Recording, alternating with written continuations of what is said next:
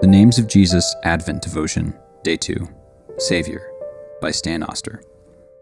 For unto you is born this day in the city of David a Savior, who is Christ the Lord. Luke 2:11.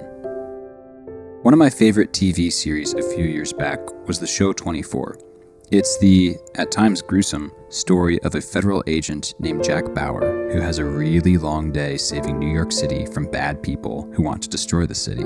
Typically, it's some form of a dirty bomb, nuclear explosion, or nerve poison. To complicate matters, Jack has a daughter who makes a lot of bad decisions throughout the show that gets her into trouble, and that typically also gets her mixed in with the bad guys.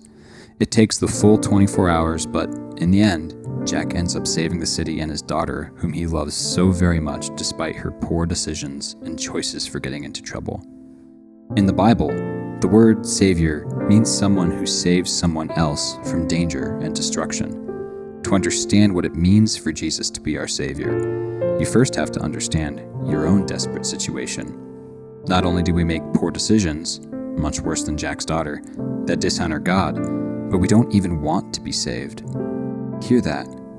You did not want to be saved from yourself and eternal separation from God. This is where Jesus comes in. He was the promised Savior from the Old Testament times. I am the Lord your God, the Holy One of Israel, your Savior. Isaiah 43:3. Jesus, who had no sin, became sin and suffered a horrific death on the cross. Staying in the grave for 3 days, he rose again, claiming victory over sin and death, saving us from our own disobedience and ultimately the eternal death, and saving us for a right relationship with God. For the Son of Man came to seek and save what was lost. Luke 19:10. Merry Christmas to you, right?